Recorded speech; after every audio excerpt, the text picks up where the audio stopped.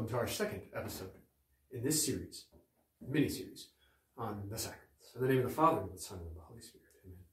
Hail Mary, full of grace, the Lord is with thee. Blessed art thou amongst women, and blessed is the fruit of thy womb, Jesus. Holy Mary, Mother of God, pray for us sinners now and at the hour of our death. Amen.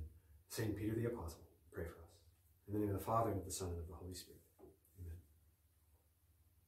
Last episode, we broke into the depth of the sacraments, speaking about what is required, the three requirements, if you remember, which are form, matter, as well as having a minister with the right intention, or the proper minister with the right intention. We spoke about what a sacrament is. Why do we call it sacrament? Where does that word come from? The principal means of sanctification and making sacred the soul. And so sanctifying grace is so essential, because without it, we cannot be in union with God. Without a union with God, we cannot be holy. We don't have his beauty dwelling within us. We don't have the ability to please him in the way in which we should or could. We have no ability to act supernaturally and merit anything without sanctifying grace, or at least to condignly merit. Again, going back to the mini-series on grace, where we speak about the different kinds of merit. Therefore, as we speak about these sacraments, we are talking about the past, Christ crucified, and actually are united and participate in that sacrifice as a result of the sacraments. We speak about the present, in that there is a true reality taking place through the sacrament. It is an efficacious sign of sanctifying grace. And the seven sacraments also point us to the future, in that this sanctifying grace is a pledge to claim on future glory so long as I remain faithful and keep that sanctifying grace within my soul by not committing mortal sins, which root out the life, the eternal life of God from the soul, and therefore it is mortal in that it kills the soul by rooting out this life and sanctifying grace, as well as divine charity and several other things as well. Today I want to speak about the effects of the sacraments. They are many and they are rich. And so knowing these will help us also to further appreciate what we have in the sacraments. The sacraments, as I've said, are the principal means of salvation and of sanctifying grace, because they unite us to the cross of Christ. Once again, pointing back to the past, but that past is the only reason why the present reality is possible and is efficacious. Through all of the sacraments, sanctifying grace enters the soul, or is renewed within the soul, or is increased within the soul. So what I mean by that is that certain sacraments help us in various ways. For instance, how do we receive sanctifying grace for the first time into the soul? That is by way of baptism. If I have never received baptism, I can't go receive confirmation. Confirmation is a grace that is, is a sacrament that is to help me to increase the sanctifying grace that I already have in the soul. It's not to be the first sacrament that gives me sanctifying grace. And so when I say that certain sacraments have different effects in this way, in relation to sanctifying grace, I mean that baptism is for the sanctifying grace to enter for the first time into the soul. Then secondly, we have this renewal of sanctifying grace, in that we have the sacrament of confession. And the sacrament of confession, or reconciliation, or penance, known by many names, is something that restores and renews the sanctifying grace in the soul. Not only, but that is certainly a primary effect of it. So what I mean is that when we commit mortal sin, how do we receive sanctifying grace back into the soul? Do I go get confirmed? Do I get rebaptized? Do I go get the anointing of the sick? Do I just have to wait until I'm on my deathbed and see if a priest will come for the anointing of the sick? None of that. We go to the sacrament of reconciliation. That's the ordinary way in which one who has committed mortal sin is reunited to the family of God, or the life of God is once again restored within him, and therefore is a living member once again of the family of God, and is in full communion once again with the Holy Catholic Church. And then we have things like the Eucharist and confirmation, as well as anointing of the sick and holy orders and matrimony. All of these are the sacraments of the living, in that they are for those who are already in sanctifying grace. These are directed at increasing sanctifying grace. Also, why I had a little bit of a caveat with reconciliation is that for those who confess not in mortal sin, which is a great thing to do, and please do it. We should go to the sacrament of reconciliation very often. But for those who are not in the state of sin and confess their sins in the sacrament of reconciliation, receive an increase of sanctifying grace. It's another sacrament like the Eucharist that we're able to receive repeatedly in order for greater strength, for greater help and protection from temptation, but also so that we live a life that is truly holier and more in witness to Christ. And therefore, we should take advantage of those sacraments that we are able to receive with regularity. Again, namely, reconciliation and the Eucharist. So, already we can notice with sanctifying grace, although all of them give sanctifying grace, produce in a sense in the soul sanctifying grace, they're not all directed in the same way as to how they do so. One is for the entrance of that for the first time, that grace into our soul, like baptism, or the refreshment and renewal of that, like reconciliation, and then also the increase and strengthening of that sanctifying grace within the soul, like the other sacraments. Along with sanctifying grace, though, every sacrament has a particular sacramental grace, also known as special grace, which I write here. This means that every sacrament has a unique grace that is given as a result of that sacrament itself. Otherwise, if all of them only gave sanctifying grace, and they all just gave it in the same way, then it would be useless that we have 7 sacraments. We would only need one. But rather, all of these have their own particular effects. And one of those is that they all have a special grace. So the special grace, or the particular grace of the sacrament of the Eucharist is different from the special sacramental grace of reconciliation and anointing of the sick and all of the other sacraments. And therefore, we have 7 sacraments, and each of them have a particular grace. If they all, as I said, produce only one thing all in the same way, then there would be no reason for multiple.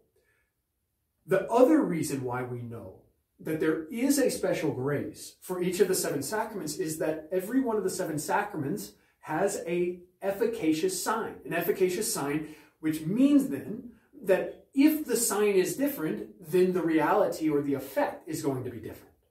So if I have an efficacious sign like pouring water while saying the proper words on an infant for baptism, and then I have another sign, let's say in putting oil on somebody who is very sick and putting my hands on them as well, then these signs are very different. And those signs, not only are they efficacious, but they also indicate the reality that is spiritual, that is taking place as a result of this sacrament.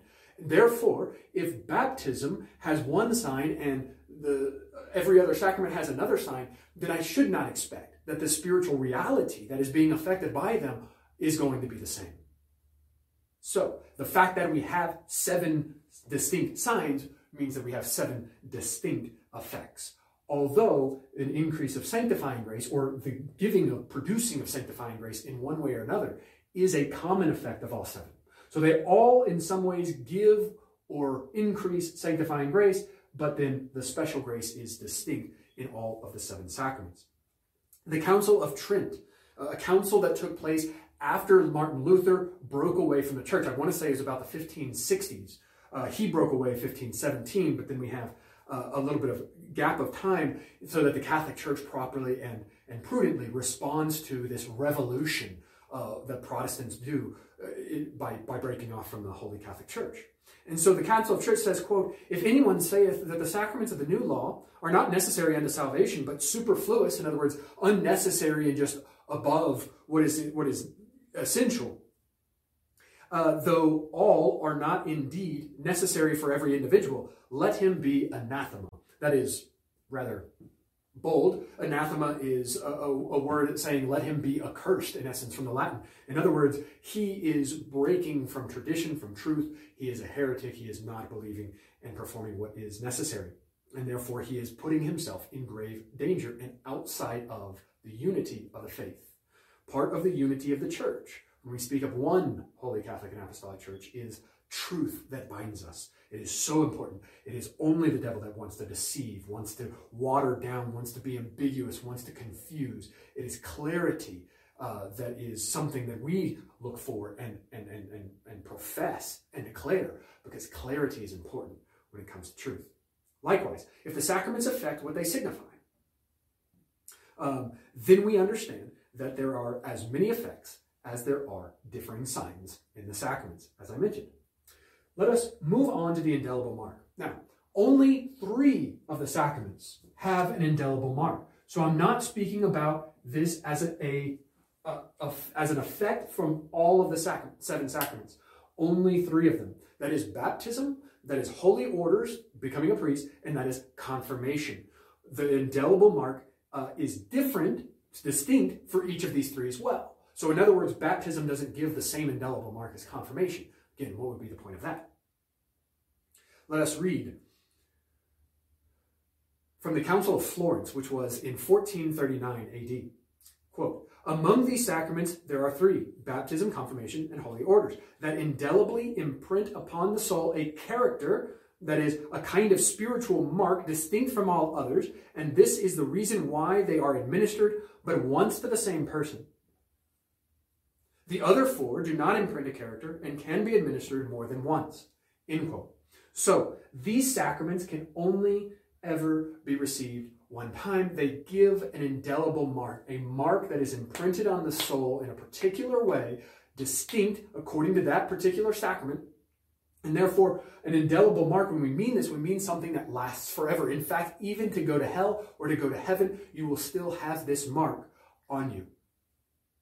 If you receive the baptismal mark, the character, as it's also called, or a seal, another thing. If you think about it, it's like, as soon as you receive baptism, although you receive the forgiveness of your sins, although you're brought into the family of God, although sanctifying grace enters into your soul as well, God himself dwells there, and all of these other things, you also receive this mark that basically says belonging to Christ, if you think of it this way. And so even when we commit a mortal sin and we cast ourselves out of union with God, we still have this mark on our soul. St. Cyril notes that the angels can recognize the Christians by way of this sacramental mark. It is a permanent quality of the soul. It is always there, and it is a supernatural faculty or power directed at performing religious acts of divine worship. So that is a fancy way of saying, in essence, that by way of this character, we are helped in the way of performing that which is necessary according to what we are doing or what we have received in the sacrament. So again, if you remember, I said that sacramentum, this was a Latin word that was in the Roman Empire a word speaking of an oath of allegiance from the soldier to Rome. Likewise, for us, we are taking an oath every time we receive a sacrament in the sense that we are going to live the life that is given to us as by Christ's example, that we are living the life of our baptismal promises, that we are engaged in loving God in the way that we should and loving our neighbors for the sake of God. And so every time we receive a sacrament, we are pledging ourselves that we will remain in allegiance with God and that we will live this life that is marked out for us. Therefore, this permanent quality of the soul, the seal or the stamp or character or indelible mark, it's known by many different names, is something that helps us to do so. The seal or sign denotes 3 things. 1, distinction. That this sign or seal, let's say at the moment of baptism, that when I receive this imprint on my soul, I am distinct from every other person that is not baptized. And that, as I said, St. Cyril noting that the angels recognize a person that is baptized versus not by this seal or this stamp or this character that is imprinted as a result of the baptism. Also, a duty. Again, we bear allegiance. Just like the sacramentum, the oath of the soldier to the nation of Rome, or Empire of Rome, means that that person not only has privileges in being a soldier, but also has obligations in being a soldier. Likewise, to receive baptism, to receive confirmation, to receive holy orders, it is a great privilege, indeed, a great privilege. But it is also a heavy obligation that only by the help of grace, only by the help of what God has done for us and continues to do for us, through the sacraments and outside of them, are we able to actually fulfill. these obligations or this duty. So the seal or the character makes us distinct from others. It also gives us a duty to another, to God himself in essence, as well. It is a configuration to Christ, or to the one to whom the seal belongs. So as I said, it's kind of like being stamped with belonging to Christ, right? You see on the bottom of a toy or something, made in China. Well, it is belonging to Christ is what is stamped on our soul. And that distinguishes us from those that are not belonging to Christ as a result of the grace that is given to them and by way of receiving any of these sacraments. It is also the obligation to live according to the way in which Christ has calls us and commands. And then thirdly, it is also a configuration to him. We are being ordered towards him. In fact, this is why we call holy orders, because you are being ordered in a way that allows you to administer the sacraments of Christ to the faithful. However, baptism also is an ordering towards Christ in a different way than holy orders, and confirmation as well. And so all of these, again, they have their distinct seals, but all of these seals in some way or another distinguish us from others, give us obligations or duties, and conform and configure us to Christ. The triple effect of the character is that it is a recognizable mark that we are belonging to Christ truly as the property of the owner of the seal, that we belong to him, just like a person would say, would stamp perhaps their name and their phone number on something so that if it's ever lost, people know this belongs to me, give it back to me. Likewise, God, that's what he's doing. He's putting his name on us, which is remarkable if you think about it, because we are sinners. We do that which is disgusting and very displeasing to him every time that we commit a sin, but he's willing to put his name on us anyway. He's willing to say belongs to God, even though we live a life at times of debauchery or at times of great sinfulness. God still wants us. We still belong to him. He has allowed us to receive this sacrament. I don't want us to get lost in the theology of the sacraments, that we lose the true reality of the goodness and the generosity of God every time as he is willing to give us this.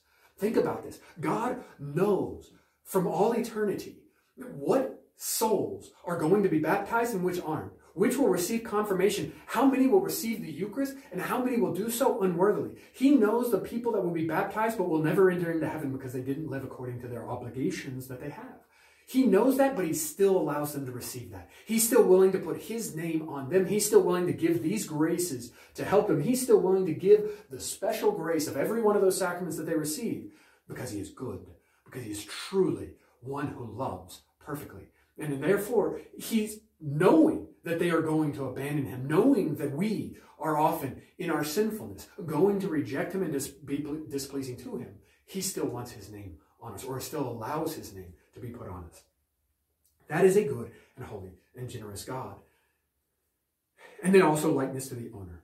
So again, the triple effect of this kind of distinction, recognizable mark, belonging to him, as well having obligations and whatnot, and this likeness to the owner, or likeness to God, that he's configuring us to him.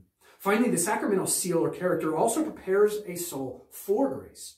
All right, so it prepares the soul as well for grace in that it has a moral claim on all of the necessary actual graces to worthily fulfill the office of dignity one received from the sacrament. So all of that to say that from this indelible mark, we also receive a type of claim, like this is owed to me, in a sense, a title on all of the actual graces that are necessary.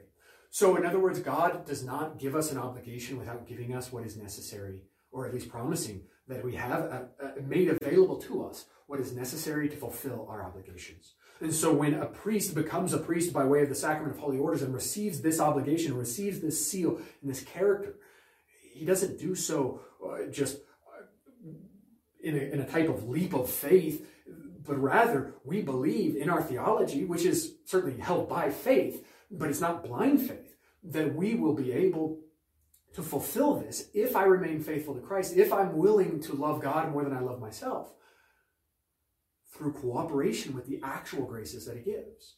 And so we have a claim that on everything that's necessary for me to live the life that he wants me to as a priest, or as a baptized Christian, or as a confirmed Christian, etc.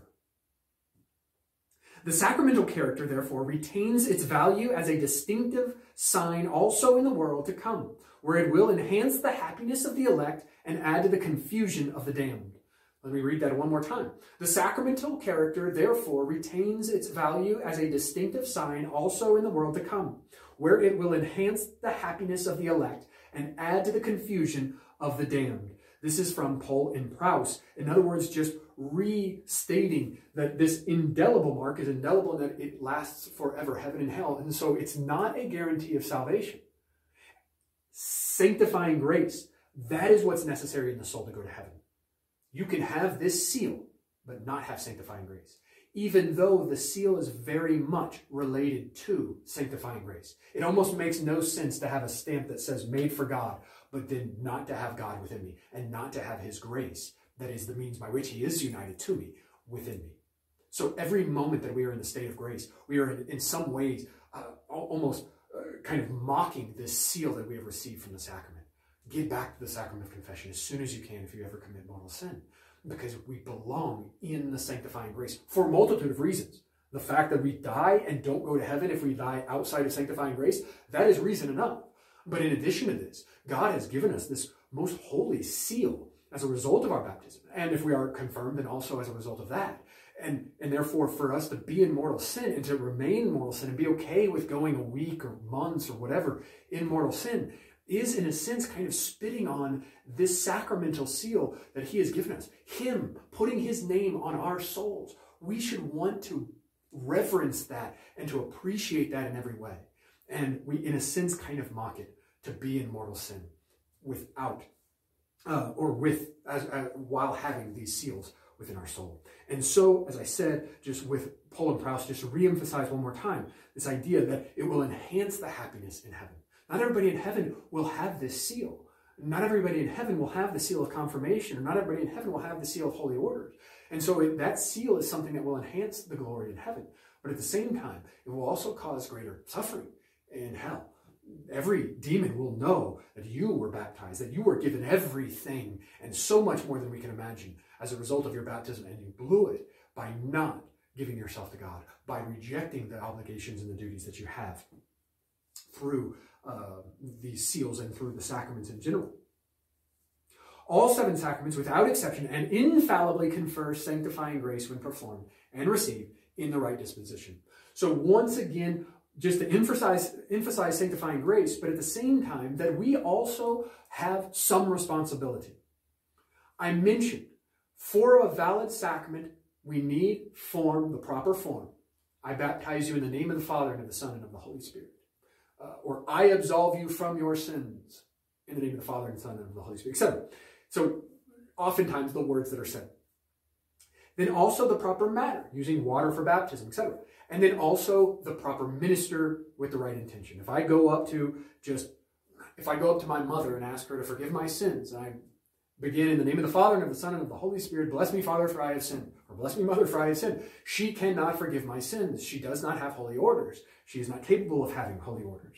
And therefore, she can forgive me from herself, but she cannot give the forgiveness of Christ by loosening and binding sins and whatnot in order for the sake of the cleansing of the soul. That is what absolution is doing.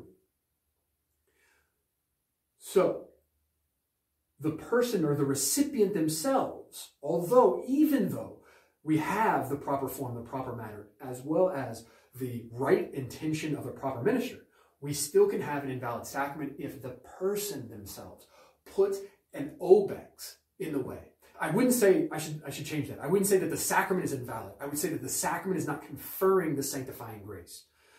Let me correct that again.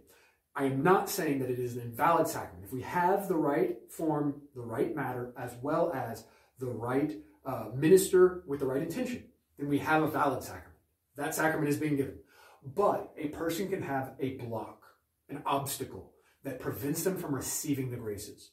For instance, if I were to go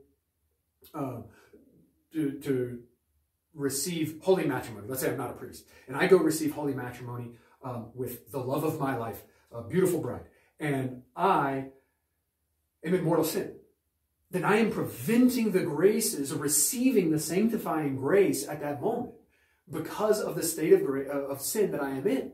The same thing, if I go receive the Holy Eucharist and I know that I'm in mortal sin and I need to get to confession and I just don't, then I am committing grave sin as well. I am causing other problems, in that I am putting a block, an obex from the Latin, an obstacle in the way of me receiving all of the graces that God wants to give to me as a result of the sacrament. So, all that to say, our disposition does matter. It's not entirely based, the validity of the sacrament is not based on my disposition, but I am able to block the graces of God if I am not properly disposed. The more humble and the more loving and the more appreciative that I am in receiving the sacraments, the more I will receive. My soul is more and more open. Humility, in a sense, is like a doorway. The more that we have it, the greater the size of that door truly is. And so, ask often for the virtue of humility, because in doing so, you will grow in every other virtue as well. Quote, besides grace, the sacrament imparts the three divine virtues of faith, hope, and charity, the infused moral virtues and other concomitants of sanctifying grace. I'll explain that word just because we will use it in the future, even though it's not quite necessary for this class. But concomitant or concomitants is a fancy word, in essence, just saying that which accompanies, right? So if I have sanctifying grace, if you remember from the grace class or episode and series, I spoke about sanctifying grace having an entourage. That the moment that you receive sanctifying grace, you also receive the presence of God dwelling within you. And you also receive divine charity, and you also receive faith and hope, and you have all of these other virtues in a supernatural form. Those are all an entourage, as I call it. Well, the proper theological term is concomitants. In other words, that these accompany sanctifying grace. It comes with it. You cannot have sanctifying grace without having divine charity in your soul. It's not possible. If you have one, you have the other. And therefore, in the sacraments, as we receive sanctifying grace, as we receive special grace, and then in some of the sacraments, in 3 of them, we receive an indelible mark, we also receive that which accompanies sanctifying grace, which means that we receive an increase in divine charity. And that if we receive an increase in divine charity, we also increase faith and charity, hope. And then we also receive an increase in the supernatural virtues of discipline and fasting and chastity and purity and humility and all of these others. And so from the sacraments, we receive treasure loads of riches that God seeks to bestow upon us. And we only increase that more and more with, as I said, the humility and the devotion, the openness of heart, and the true desire and longing to receive those sacraments. Go to the Eucharist, go to the sacrament of confession, longing for it, desiring it. That is what is so pleasing to God. When we want Him in us, when we want to confess our sins, when we want to get rid of everything that is in the way of us having a fuller and more perfect and more intimate relationship with Him. So continue to move forward towards Him. I will try to finish or wrap up here in the next few minutes. The quantity of grace, as I have been mentioning, one receives can differ according to God's will and his or her own disposition. So the valid sacrament is only upon those 3 requirements that I've mentioned: form, matter, right disposition, right intention, or right minister with the right intention. However, the quantity of grace, that is very much going to be related to us in a particular way. Let me read this quote. The amount of grace conferred by a sacrament in each instance depends, 1, on the eternal decree of God, who has endowed each sacrament with a definite measure of grace. Therefore, He Himself, according to His own will, decides to give a certain quantity out. That is the first. Secondly, on the disposition and cooperation of the recipient. Note, however, that the sacraments are efficacious in and of themselves by the work being done. So once the sacrament is done with fulfilling the 3 requirements to be valid, then that sacrament is conferred. That we must believe. However, my disposition as the recipient, as the one receiving it, does bear weight with the quantity that I have. And consequently, the disposition of the recipient is not the cause of the grace. The sacrament itself is the cause, an efficacious sign, remember, but merely a condition of a richer outpouring of the same, just as the dryness of a stick of wood is not the cause of its burning, but a condition of its being more rapidly consumed by the flames. End quote. This also from Paul and Proust. Then St. Cyril says to his catechumens, quote, "Cleanse thine vessel," cleanse yourself, "that it may receive a greater measure of grace. Forgiveness of sins is granted to all alike, but the communication of the Holy Ghost is given to each according to the measure of his faith. If thine effort be but slight, thou wilt receive little. But if thou dost much, thine reward will be great." End quote. Again, the quantity of our faith and hope, humility, and charity. And charity is the most important. All of this is so much related to the quantity that we receive from every one of the sacraments. That's why I think you see in the scriptures, and it slips my mind as to what passage it actually is, but where Christ says to the one that has, more will be given. And to the one that has not, even what he has will be taken away. This very much, I think, is related to grace. And Bishop Fulton Sheen has kind of opened my eyes to that, because he's the one that brought that up firstly. But I want to go farther than he did and relate that very much to the way in which we receive the sacraments in relation to grace. Because the one who has much, in other words, the more that I have in terms of my charity and my humility and my devotion towards God and my true desire and hunger after him, then the more I will receive. But the more grace that I will receive, because the more open of a heart that I have to receive everything that Christ is pouring. So never can I receive more than God wills for me to receive. His eternal will, that is what's first and foremost when it comes to the quantity of grace that I receive. But I can bottleneck that.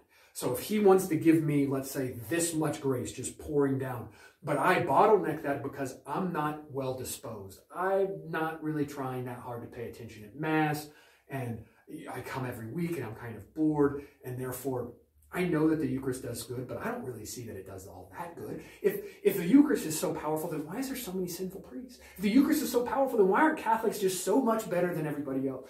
Questions like this, right? Which have answers. First of all, look at the saints. We don't see people in other religions living lives of sanctity like the saints. Find that St. Francis, somebody with so many miracles, so many impressive stories, so many people that were attracted to him in such an intense way to give up all of their wealth, all of their riches, all of their lives and their own free will to live a very strict, very difficult life. Find those kinds of saints in other religions. You don't. Even in other denominations within Christianity, you don't. You can have various exceptions of people that very much have opened themselves and are truly holy. You'll definitely find people that are holier than I, most certainly. However, there's a very big difference. The point is that we very much have a say in the quantity of sanctity that we have. We very much have a large say in the quantity of graces that we receive. It comes first from God's will, but secondly, how do we receive them? If God is willing to give me this much, am I going to bottleneck that this much, or am I going to ask and continuously ask His Blessed Virgin to teach me to open myself entirely so that what He gives, I receive, that nothing is wasted, nothing is left without being used and without being truly absorbed in my soul and in my very being. St. Thomas Aquinas says, quote, "All children are equally disposed to baptism. All receive an equal effect in baptism, whereas adults are not equally disposed. For some approach with greater, some with less devotion, and therefore some receive a greater, and some a smaller share of the grace of renewal." End quote. Christ is the author of all of the sacraments, as I said, but I want to just sum that up as an ending note. Christ, we know, as I've mentioned over and over again in other, hopefully preceding miniseries. In other words, I hope that you have, again, watched the miniseries more or less in the right order so that you're able to recognize that our faith builds very much on itself. The more that we understand God and the human person, the easier it is for us to understand Holy Mother Church. And the more that we understand Holy Mother Church, the easier it is for us to understand the importance of grace and then grace, sacraments, etc. So, firstly, is that God alone is the one that can unite the internal grace of the sacrament to the external sign of the sacrament. He's the only one that can take water and the few words of "I baptize you in the name of the Father and of the Son and of the Holy Spirit" and make that so efficacious by uniting the internal grace to it. It's only God that can do that. That is something that is supernatural and beyond humanity's possibilities and capabilities. Only God can do so. However, Jesus, in his humanity, is the one who merited the grace of the sacraments. Why are they so efficacious to us? Why do they have merit? Why are they able to sanctify souls? Because of what he did in his humanity on the cross. So only God can take the grace and unite it to the external sign. But it takes humanity. It takes a human person. It takes a human, one with a human nature, I should say. It takes one with a human nature to merit the forgiveness and the grace and the benefits that God the Father pours out upon us through the sacraments. So therefore, in recognizing Jesus is one divine person, not a human person. He is one divine person with two natures, human and divine. Then we see that the sacraments, which are something that is both physical but also a spiritual reality, in some ways is mimicking almost what the reality that we have in the person of Christ, that he is one divine person with two natures, human and divine. Well, only God can unite the grace of the sacrament to the physical sign or the external sign of the sacrament. Jesus is a divine person. He is God with a divine nature as well. But it takes a human to merit the graces by dying on the cross, by giving himself entirely, by being bled out. And therefore, we have the humanity of Christ, which earns or merits the graces of the sacrament. And we have the divinity of Christ that unites those graces to the external sign, making the sacraments possible. Why is it that the church cannot make 8 or a 9th or a 10th sacrament? Because we are not able to do what Christ himself, only Christ, can do. God is omnipotent. And in that omnipotence, he has developed an entire salvific system for the sake of our glory. He wants to pour his glory upon us. How is that possible? By us glorifying him in ourselves, in our lives, in the way in which we live and appreciate the sacraments, and in the way in which we bring out to the world the graces that we have received through the sacraments. Therefore, Jesus alone is the one in his humanity and in his divinity, the one who has instituted the sacraments for the sake of our salvation. God forever be praised. Without our Lord being divine and human, we cannot have salvation. We cannot be united to God the Father, who gives so much generously as a result of what his Holy Son has done, and only by the power of the Holy Spirit uniting us to his Son through these sacraments. Very much the Holy Spirit works in the sacraments. Thank you all for joining us. This will wrap up our general class of the sacraments, and therefore we will begin kind of sub-mini-series in going into each of the 7 sacraments. May God richly bless you all. In the name of the Father, and of the Son, and of the Holy Spirit. Amen. God, may your name forever be praised on our lips, on our minds and hearts, and the way in which we live. In the name of the Father, and of the Son, and of the Holy Spirit.